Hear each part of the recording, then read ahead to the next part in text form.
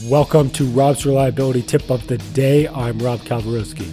This week's tips focus around human connection in reliability with my guests Brian Bieshke and Jim Van Tighem. If you have any reliability problems, I'm offering various reliability consulting packages. To hear more about those, send me an email to robsreliabilityproject@gmail.com. And here's today's tip.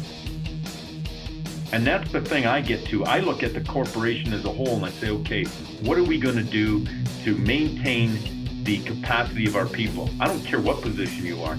I've had people on the floor and I've always tell them, hey, how are you? How's your family? So on and so forth. It's about conditioning and about building that reserve in our people so that our people can do the job and produce the outcomes we're looking for.